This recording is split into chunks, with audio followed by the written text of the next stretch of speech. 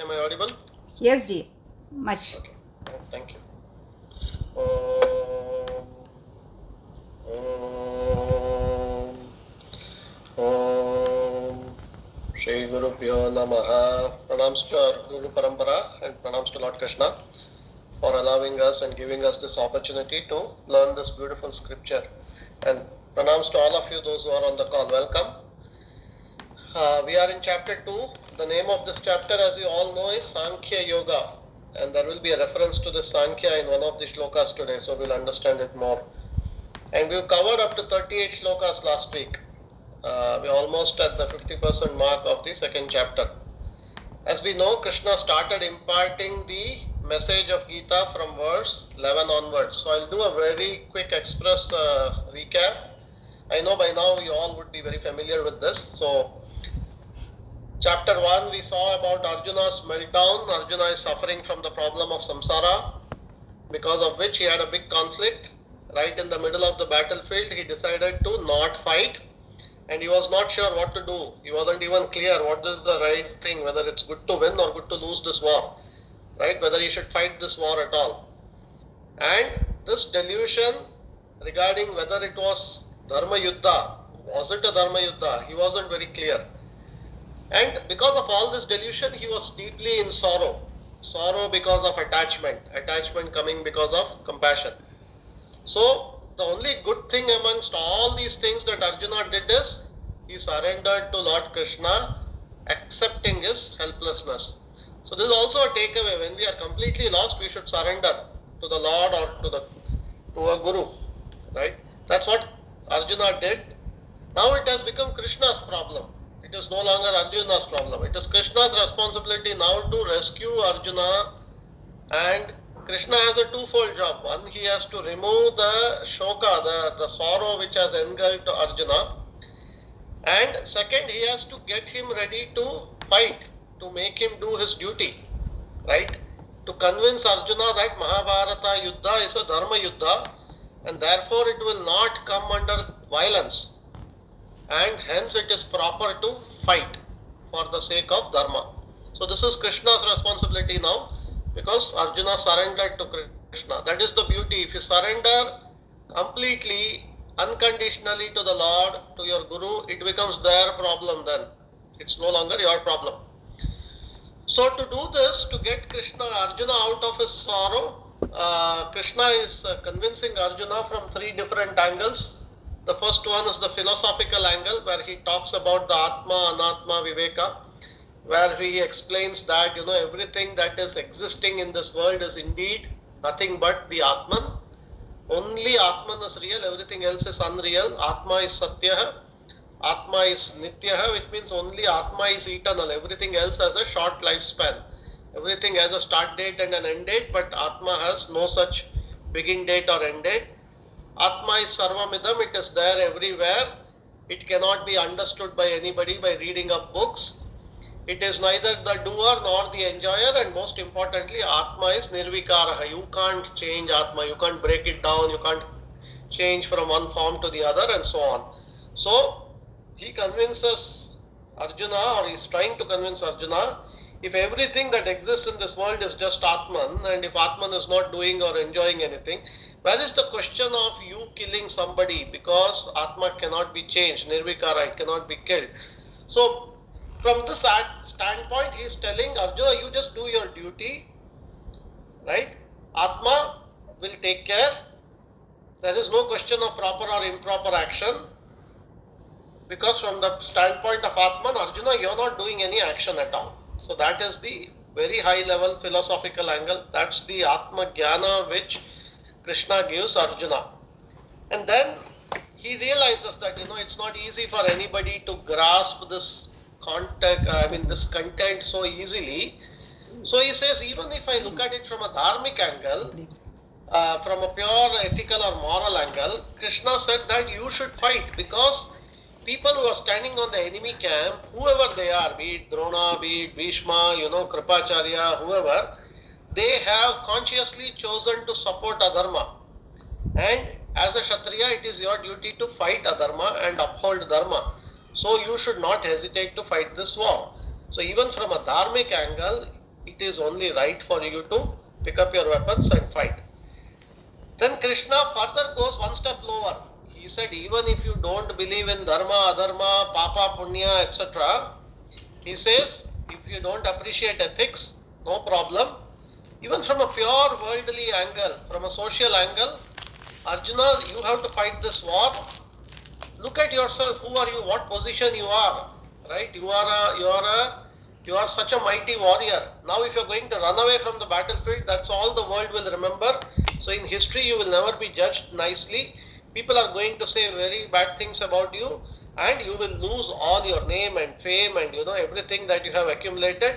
You will be seen very, very poorly in the history. So, he's saying even from a pure Laukika angle, worldly angle, from where you are, it is only right for you to fight. So from all the three different approaches, he tells Arjuna, excuse me, that the right thing for him to do is to fight the war.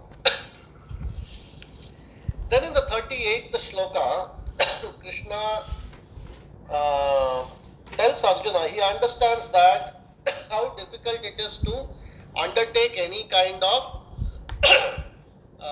unpleasant task. So Krishna gives a medicine for that as to how one should approach such an unpleasant task. And he says, you should have the attitude of samatvam, equanimity. Samatvam means balance of mind. That means not being carried away by any situation in life. Even in the worst crisis, one should have the capacity to remain cool. That samatvam is very important because the person's thinking power will be functional even when the mind functional when the mind is equanimous, when the mind is balanced. Otherwise, when the mind is imbalanced, you won't have any understanding of what is right or wrong. So Krishna emphasizes this capacity to maintain emotional balance as a very, very important trait, very important virtue that is required. This is emotional quotient in Krishna's words, right? And he says this EQ is very, very important to develop. If the EQ is not healthy for a person will get very easily disturbed. And you would have seen many people like that. They become angry very fast. They lose control very fast. They get disturbed very fast. And a disturbed person cannot perform well, even though however intelligent or sharp a person may be. Therefore, EQ is very, very important for human success than IQ. So Krishna says, I am not interested in your IQ. I know what your IQ is, but now I am interested in your EQ. He is telling Arjuna, and in the process he is telling all of us. EQ in Gita is called samatvam, balance, stability. External environments we cannot control. There will be ups and downs, there will be loss and gain, there will be victory and defeat. But in all these circumstances, one should be able to be equanimous. One should not get overly excited by success or victory or gain or profit. Similarly, one should not be overly depressed by loss and insults and so on and so forth. So, and this applies to all kinds of opposites. Mana, apmana, janma, marana, growth, decay, summer, winter. I mean, you can keep extending it. One should be, as much as possible, samatva. You should always face all circumstances equally, equanimously. So if you work with this attitude, Krishna is saying you will never have a spiritual fall. Materially, I don't know. Ups and downs will happen based on your karmas, past janmas, previous janma karmas. You will have to face them. But if you will always face all situations equanimously, spiritually you can never fall. Right? That is the proper attitude to develop. And spiritually, you will never have a downfall. You will only grow. And you will learn from every experience. So, people who have this kind of attitude can never fail on the spiritual path.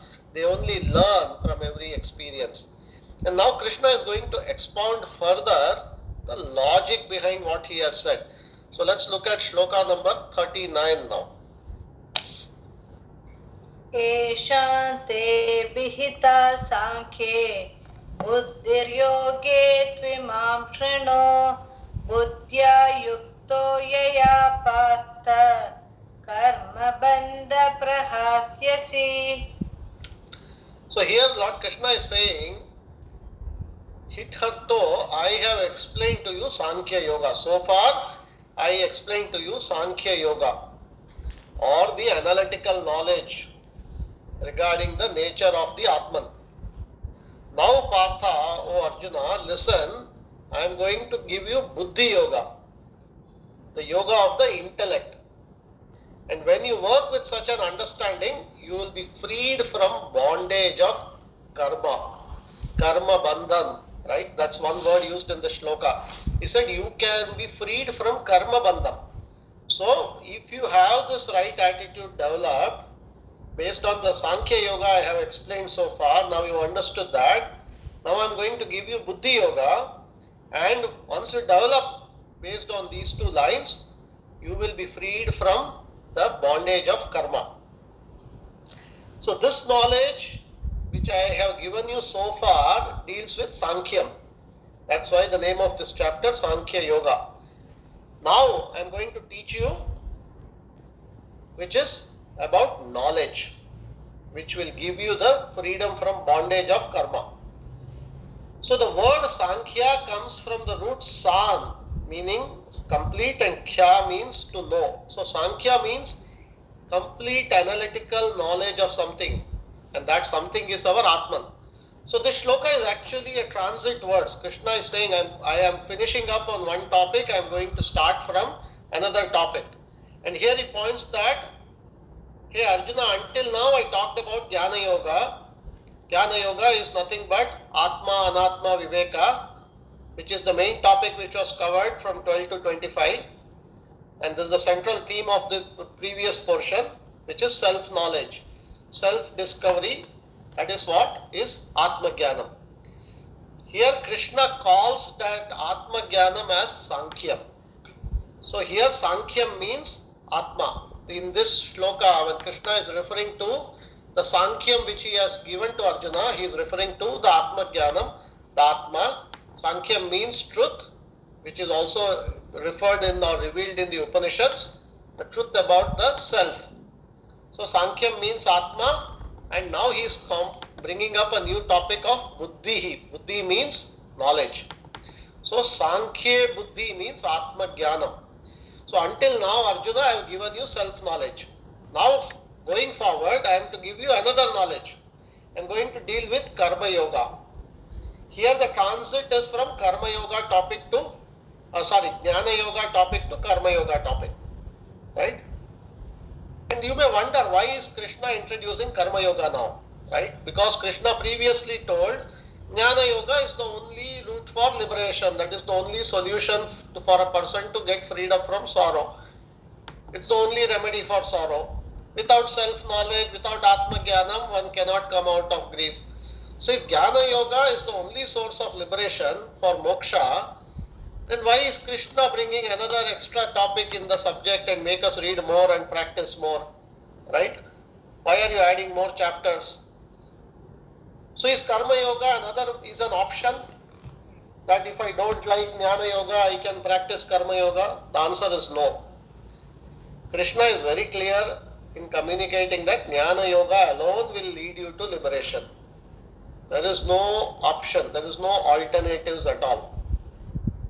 So then the question becomes even stronger. Then why are you adding more topics? Why are you bringing Karma Yoga? Right? The reason is that Jnana Yoga is the only means for liberation, but everybody is not equipped, qualified or fit to get that Jnana Yoga. It requires certain preparation. It is like writing entrance exams to get into IIT or IIM or Harvard or any such thing. So you have to prepare, you have to write an exam. That entrance exam you should score well, and then you qualify, you get admission. Right? Similarly, Jnana Yoga cannot be achieved, or you cannot get admission into Jnana Yoga University without preparation. And Krishna is presenting Karma Yoga as that stepping stone to prepare yourself to get qualification to enter Jnana Yoga.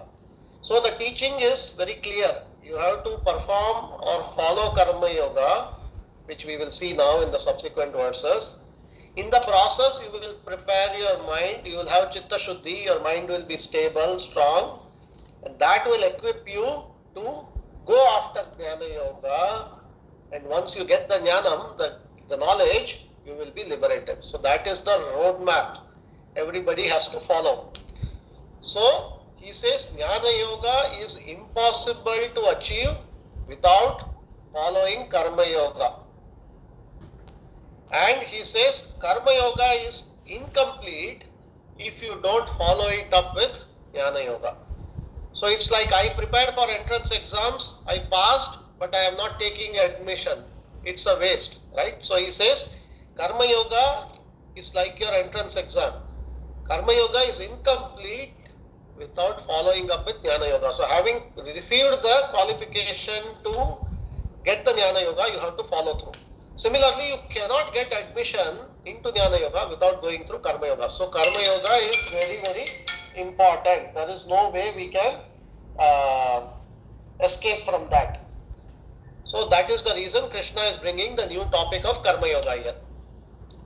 And there is generally a misconception. People say that, in Kali Yuga it is very difficult to follow Jnana Yoga. So, maybe that's why there are so many, as per every season you get to hear some new option. But that is not true. Krishna is saying if Jnana Yoga is difficult, you have to make it easy. How will you make it easy? By being a Karma Yogi first. So make Jnana Yoga easy by following Karma Yoga. It's like mathematics, right? Somebody likes maths so much, they can study only maths as a subject. For them, maths is like a halwa, like a gulab jamun. They can have it anytime. For another person, they will run away at the name of maths itself. They can't stand it. They cannot even solve one problem. They hate maths to the core. So the problem is not with mathematics. The problem is in the mind. The problem is in the level of preparation that one has towards mathematics. That's why one person loves it, another person hates it. So the problem is not in the maths itself, the problem is in the person, in the mind that you have. So Krishna is going to teach us Karma Yoga, by which we are going to love Vedanta, because we are on this journey to learn Vedanta. So that's the reason that Krishna is now bringing this new topic. And then he says, what will happen when you practice Karma Yoga? He says you will get karma bandham prahasyasi, which means it will destroy all the shackles which are born out of karma. Every action of ours is creating a shackle, a chain, a positive or a negative. Nonetheless, it's a chain which leads us to continuously be in this samsara life after life after life. So we keep taking birth again and again and again to get rid of our karmas. So being this path of Karma Yoga and Jnana Yoga, you can completely break through the karma bandham, right? That is the whole advantage. So Krishna is also giving the carrot or the end goal or the objective of why one should do this.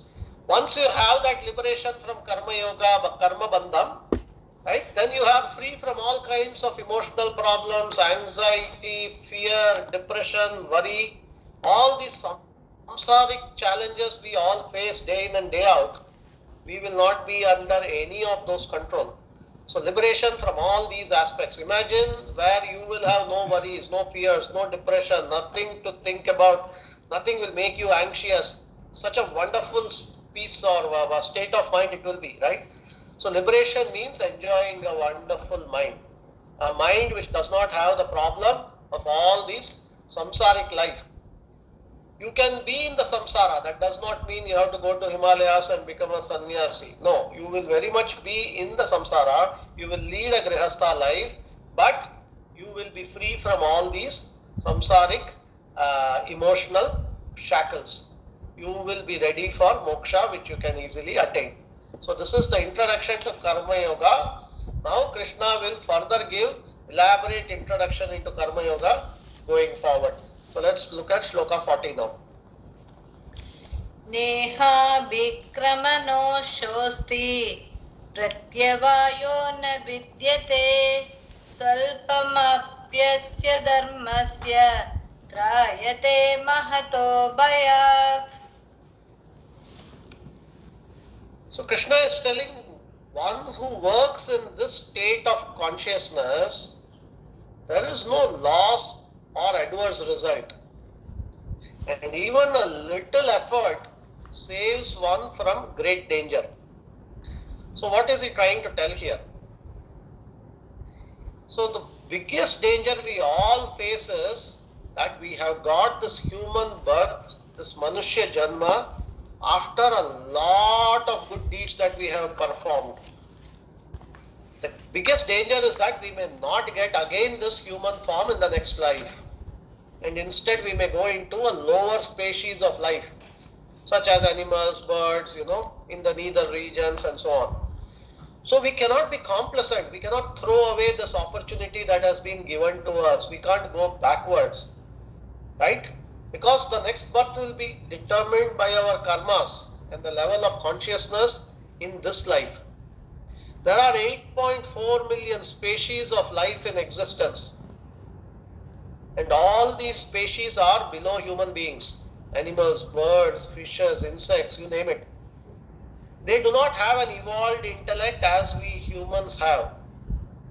Yet they also perform the basic things, right? Like eating, sleeping, defending, mating, producing. So they all do that. Whereas human beings have been given the additional faculty of knowledge. What is the reason for giving us this additional faculty? To use it for a higher purpose, so that they can elevate themselves in this chain. Now, if humans possessing this superior faculty also lead a life similar to what the animals and birds do, like eating, sleeping, mating, producing, defending, but maybe in a more glorified way, it is an absolute waste of this human birth. It's a misuse of the Manushya Janma. It is like you have been given a huge lottery, but you have thrown it away, right? So, if someone makes eating as the primary pleasure of life, you may get the body of a pig next Janma, right? So and so on and so forth. That's a great subject in itself. So the Vedas state that, in the Kenopanishad it says, "O human being, the human birth is a rare opportunity. If you do not use it to achieve your goal, you will suffer great ruin." Again in Kathopanishad it says, "If you do not strive to achieve God in this life, you will continue to rotate in the 8.4 million species of life for many, many janmas."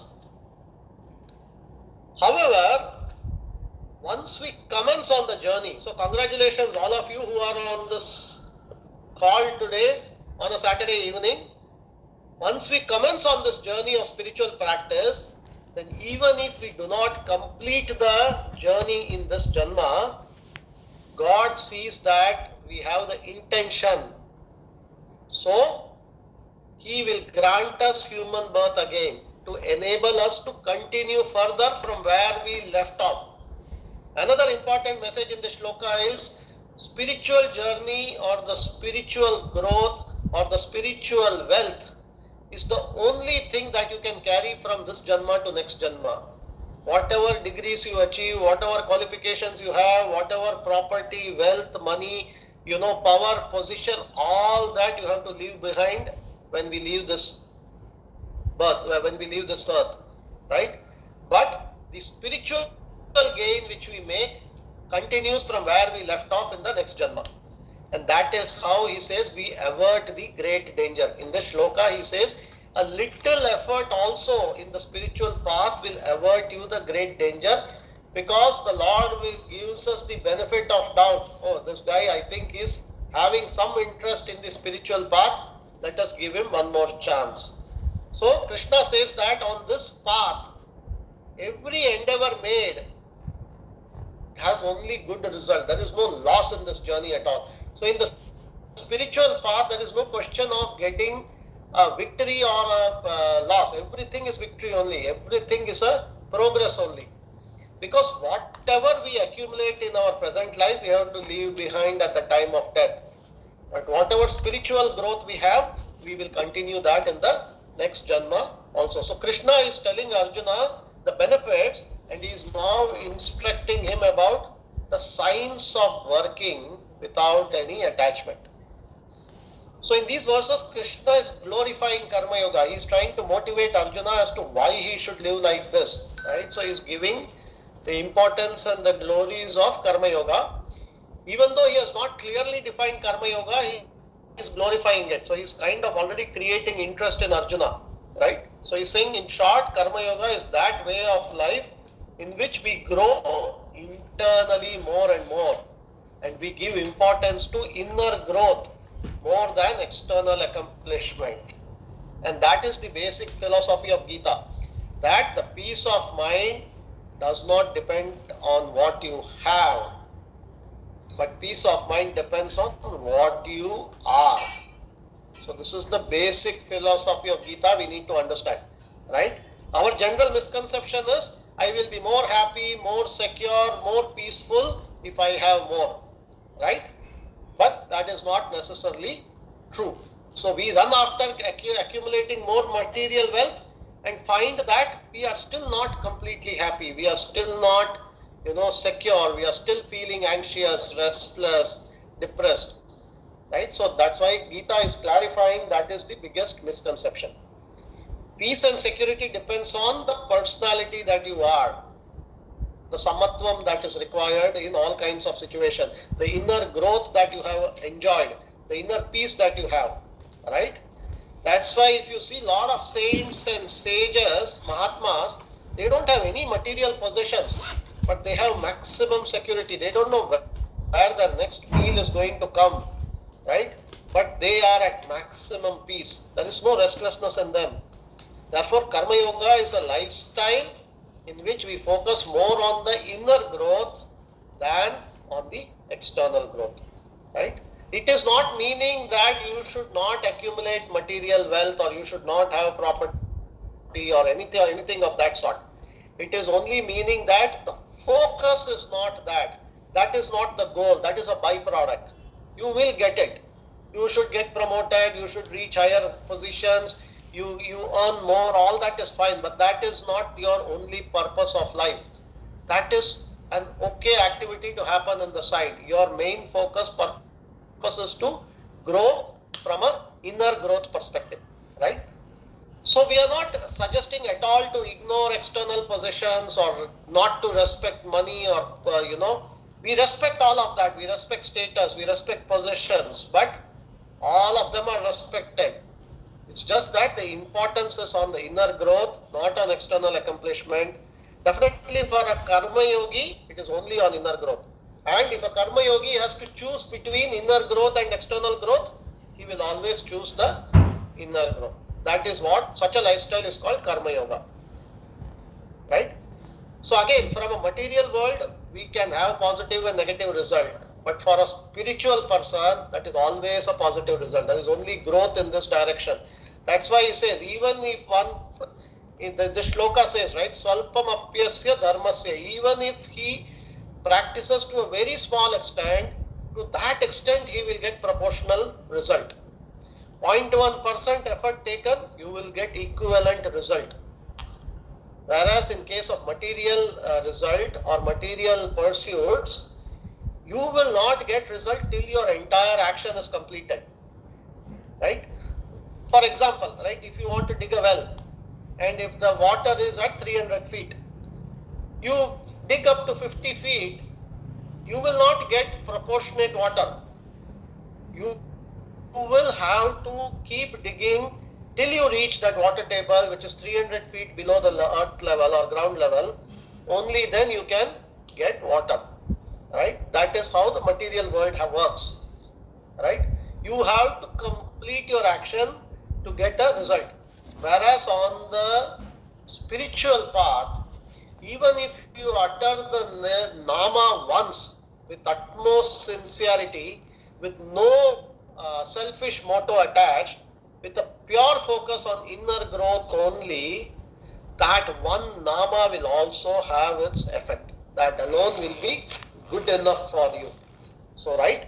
So if you take the same nama hundreds of times, thousands of times, but for a material growth or a material wealth perspective, you may not get the result. So for example, if somebody says you should do this part for 1,000 times, in the morning, wake up at 4 a.m., sit in this posture and then give food to 10 brahmanas, etc. To get this result, if you want that result, then you have to do exactly as has been prescribed to you to do it. Even if you miss on any one aspect, you will not get the result. Whereas that same part, let's say we are talking Vishnu Sahasranamam here, that same Vishnu Sahasranamam, even if you do only partially but sincerely for inner growth perspective, you will get result. So again, the motto or the motive becomes important here. And that's why the focus on knowledge, right? So karma will produce the result only when it is completed. And in this case, and whereas in a karma yoga, even little bit of effort will give you result. That's why it says Swalpam apyasa dharmasya. And not only that, one who wants material result, then will have to be very careful about how he is chanting, whether he is pronouncing it correctly. Everything has to be perfect. Whereas for inner growth perspective, when you have no selfish motives attached, even if you are making mistakes, because your intent, your bhava is so pure, it is for inner growth perspective, God accepts it. All such errors are forgiven. So that is the key difference, right, between sakama karma and nishkama karma. Sakama karma is when you do something for material benefit. Nishkama karma is something where karma is done for inner growth. So for nishkama karma, even if you chant something wrong, knowingly or unknowingly, such errors of omission, commission are completely forgiven, are ignored, and you will get proportionate result for what you are doing. Even if you do incomplete, even if you do partially. So that is what Krishna is now, and he is giving the glory of karma yoga or the benefits of a karma yogic lifestyle to Arjuna to motivate him to take up that path. Let's look at Shloka 41 now. व्यवसायात्मिका बुद्धिः एकेह कुरु नन्दन बहुशाखा ह्यनन्ताश्च बुद्धयो व्यवसायिनाम्.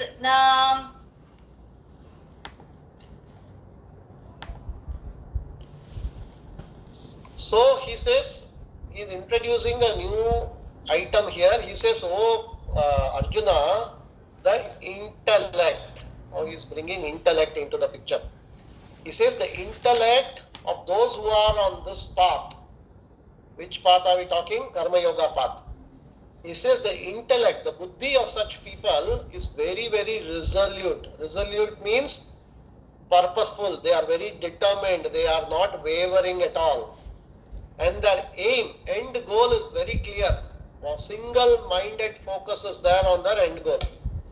And he also says about the other people, the intellect of those who are irresolute. Irresolute means who are not decisive, who are hesitant, who are tentative, nervous, is many-branched. So those who are not convinced of the spiritual path, he is also talking about how they will behave. So let's understand what are we talking about, right?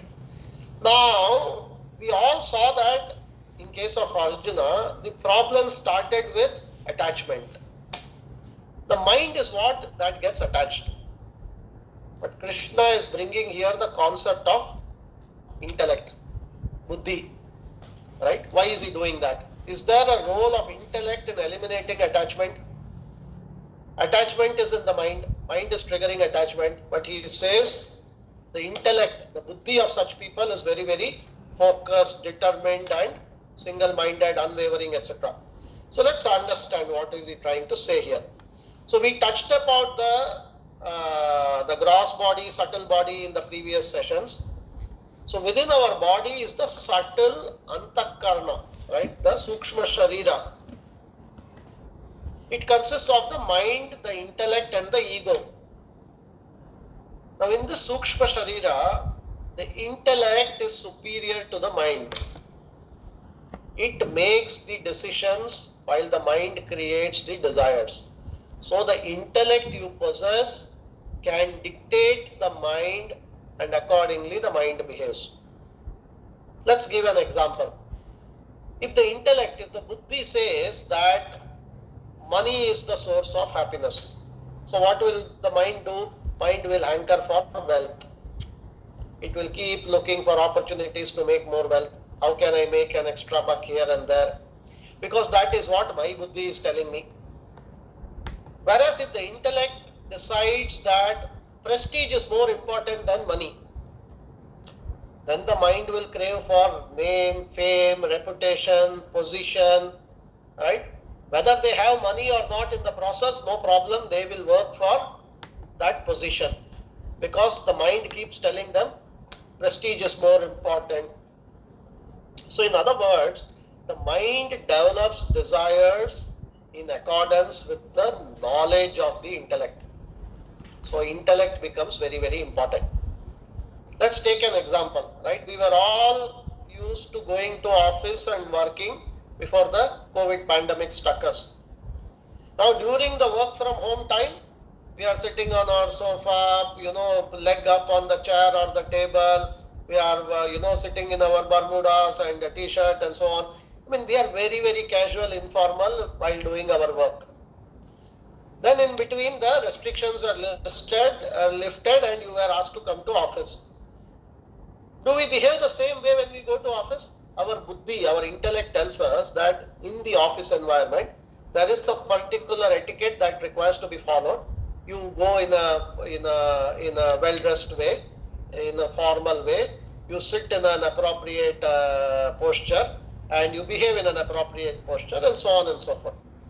What is happening here? It's the same person doing the same job, using the same laptop or computer, but it is the buddhi which tells you how you can behave at home versus how you can behave at office. So it is just to drive home the point that the buddhi has the ability to control and dictate the desires in the mind. Right? That is the key takeaway that you need to understand. The buddhi has the ability. The buddhi is superior. The intellect is superior, that it can control the mind. So we must now that we know the buddhi can control my mind, what should my next goal be? I should be able to cultivate an intellect or a buddhi with proper knowledge and use that to guide the mind in the proper direction. Very, very straightforward and logical, right? No argument on that. So Buddhi Yoga is the art of detaching the mind from the fruits of actions. Buddhi Yoga is the art of detaching the mind. So you are using your intellect, the buddhi, to detach the mind from the fruits of actions by developing a very firm decision of the intellect that all work is meant for the pleasure of God. Everything that I am doing is a seva to Lord. When a person has that kind of an intellect, that single-minded focus, then their resolve becomes very strong, and in their journey of sadhana they can never be shaken from their path. Even if there are millions of obstacles on the path, even if the whole world stands against you, such people will remain firm, determined and unwavered. They know exactly what they want. Whereas the people who are not on this path, whose intellect or whose knowledge, and here we are not talking about material knowledge, talking about science or physics or anything, we are talking about the spiritual knowledge, right? So those whose intellect is many branched, those who don't have clear faith in our scriptures, they may have a bit of knowledge here and there, and that's why they will keep running from one post to the other post every day. Their mind will run in multiple different directions. They are unable to develop that single-minded focus on God to walk on this path. So in 41st verse, Krishna has glorified Karma Yoga, that such a person has a very clear picture about the goal of life. Their priorities are very clear. He knows what his immediate goals are, what his long-term goals are, and what his ultimate final goal is. And such things are gathered from the experiences in life and also from with the help of scriptures. So the clear thinking is what the Karma Yogi enjoys. And that is what Krishna is trying to say that. Shankaracharya beautifully brings out, in this shloka, that saying that clear thinking, that ultimate goal is the inner freedom of life. Ultimate goal for a karma yogi is inner freedom. That's all, nothing else. Not to buy that next BMW or that 6-bedroom apartment. No. The clarity of mind that my ultimate goal is to seek inner freedom. That is what a karma yogi enjoys. And all human beings, directly or indirectly, knowingly or unknowingly, are working for this inner freedom only. Right? The psychological freedom, the emotional freedom. And that will lead them to moksha. Because once you have got that freedom, you are ready for Atma Jnana. You will be able to. So that discovery is very, very important. It's like a small baby which clings on to the mother, keeps trying to get up but falls down, catches hold of mother or any support or something. The first time it realizes that it can walk, the first ever steps a baby take, that time it will keep walking. It will not require the mother's support or any other material support. That is exactly how our mind should be trained, that once we know that serving God or being on this path, gives me the ability to not be dependent on anything external for my peace of mind, happiness, security and joy, then they should make that become their primary goal. So this discovery of inner strength is Atma Jnanam, right? And such people behave very different. So the route is very clear. I have to go to Atma Jnanam. Let's say that is a station called Atma Jnanam station. Then in order to reach there, I need to acquire Jnanam. In order to acquire Jnana, I have to first go to a station called Karma Yoga and become qualified to be on this path. So that is how the path works, very clear, right? So he is very clear in this life that I have to lead a religious life. I am talking about a Karma Yogi now, right? An active life, very religious, very ethical, and that life is called Karma Yoga life. And through this Karma Yoga life, I will get the Yogyata or qualification to get the Atma Jnanam, and from there I can get the Jnana and then I can become liberated or get moksha. So that is the route path. That is how you have to go. And this clarity Krishna calls as Vyavasaya Atmika Buddhi in the shloka. Very clear about what he wants. Whereas in the case of all other people who are not karma yogis, the problem is they may be religious, but they are not sure what they want. Therefore, somebody may say, do this, you will get this benefit, they'll go and do that. Then somebody will say, you do this sadhana, you will get this, for 1 week you do, you will get that, they will go and do that. Then somebody will say, there is a yogi there is an astrologer there is this there, you go there, you do that. Some Mahatma is giving us a lecture there. We will go after everything that is there. Anybody tells anything, we go and practice that for 1 week and then we feel disinterested, we come back. So such people will go round and round and round without reaching anywhere. They are completely confused. Therefore, Krishna is criticizing such people in this shloka. He says, Bahushaka ayan antascha buddhayo vyavasayinam. So these confused, confounded people have got so many ideas regarding religion and spirituality. Many of them are wrong ideas, many of them are incomplete ideas, and therefore Bahushakas, multi-branched, and Anantascha, infinite. Because, let's say, how much is 2 plus 2? The answer is only 4. Correct answer is only 4. How many wrong answers are there? Infinite wrong answers are there. It's like that. the path to liberation is only one. There is only one correct answer. How many wrong answers are there? Infinite. So people who are not resolute in this path, they will be completely confused, running in different directions again and again. Let's do a very quick 3 shlokas together, 42, 43 and 44.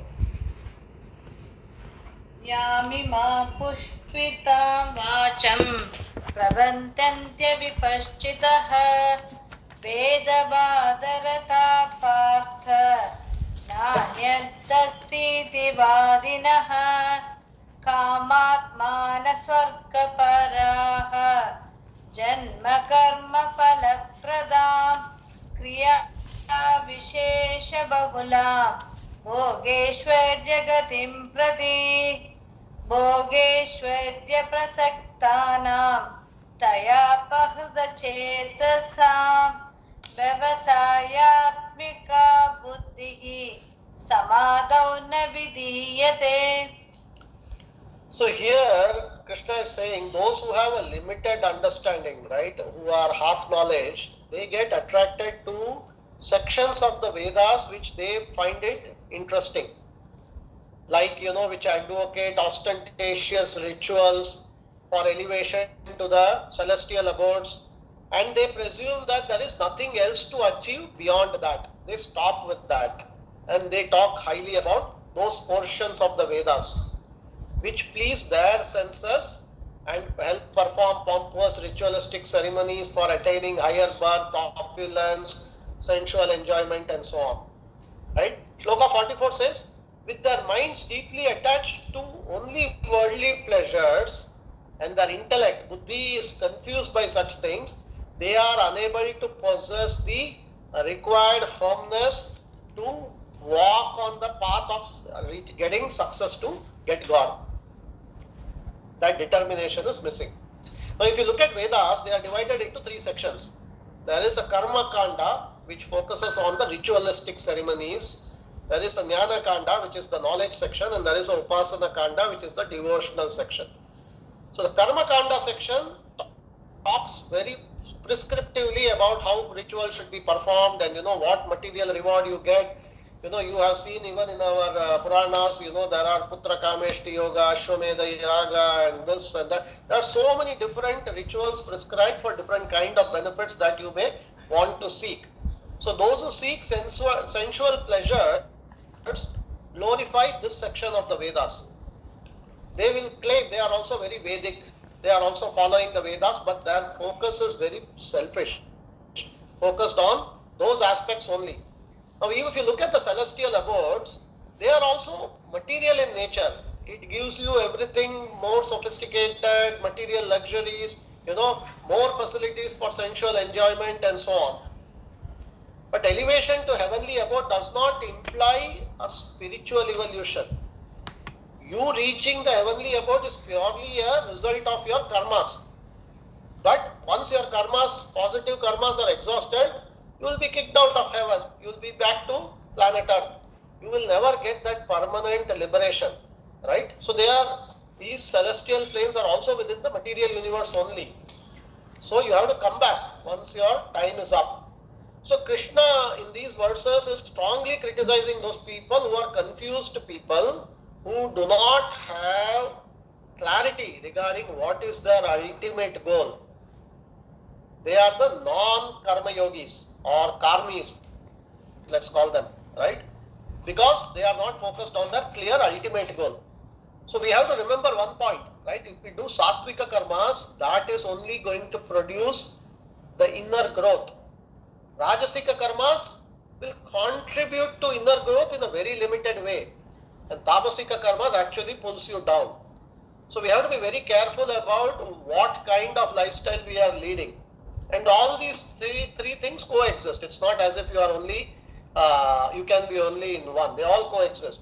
The second most important information is that the real peace and happiness purely depends on inner growth, not on external growth, right? External growth is important. Material accomplishments will give some joy, peace, comfort. Nobody says no. But primary contribution, permanent contribution to peace, joy, happiness comes only from inner joy, inner growth alone. Right? So very, very important. So if you have inner growth, even if you don't have external gadgets, you can be happy. Whereas if you don't have inner growth, however much material comforts and gadgets you have, you'll still be looking for that missing piece. What is it that will give you that satisfaction and happiness?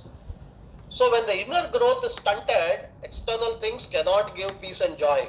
Whereas when the inner growth is there, external things are there or not, a person can enjoy peace and happiness.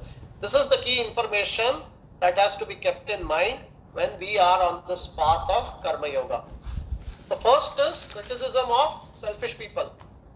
They are selfish come materialistic people who focused on a specific portion of the Vedas. Avipashchitaha, they are unintelligent people, Krishna calls them. They are indiscriminate people because they are not able to discriminate what is the ultimate end goal. So they are so stuck at getting material wealth only. They are avivekaha. That's the word used in the shloka. As they say, money can buy bed but not sleep. Money can buy food but money cannot buy hunger. Money can buy people but cannot buy love, so on and so forth. So, but there are many things that money can buy, but there are some things which money cannot buy, right? If I do not understand that, then I am a aviveki. These people think getting material wealth is the only purpose of life. That is the only goal for which I am born. The human birth is not for that purpose. It is for spiritual evolution. So, people who are so attached to self-gratification and luxury, they are focused only in certain aspects of practicing their life. They engage their intellect, which is the buddhi, in enhancing income, which will in turn get more material comfort and so on and so forth. So they are confused in this manner and they are not able to have that required firmness, determination in traversing the path of God realization. Again, Krishna is not criticizing the material life. He is not against pleasures. All he is telling us to remember is that Veda itself is talking about pleasures, material pleasures. If this was wrong, if it was a sin to accumulate wealth and material pleasure, there would not have been so many rituals dedicated in our Vedas, in our scriptures to get them. So the problem is not that. The problem which is being criticized here is giving predominance, giving undue importance to sense pleasure at the cost of inner growth and spiritual growth. That is what is wrong. So that is what Krishna is against. So Hari Om, Jai Shri Krishna, will stop here for today. We have a few more minutes remaining for any questions.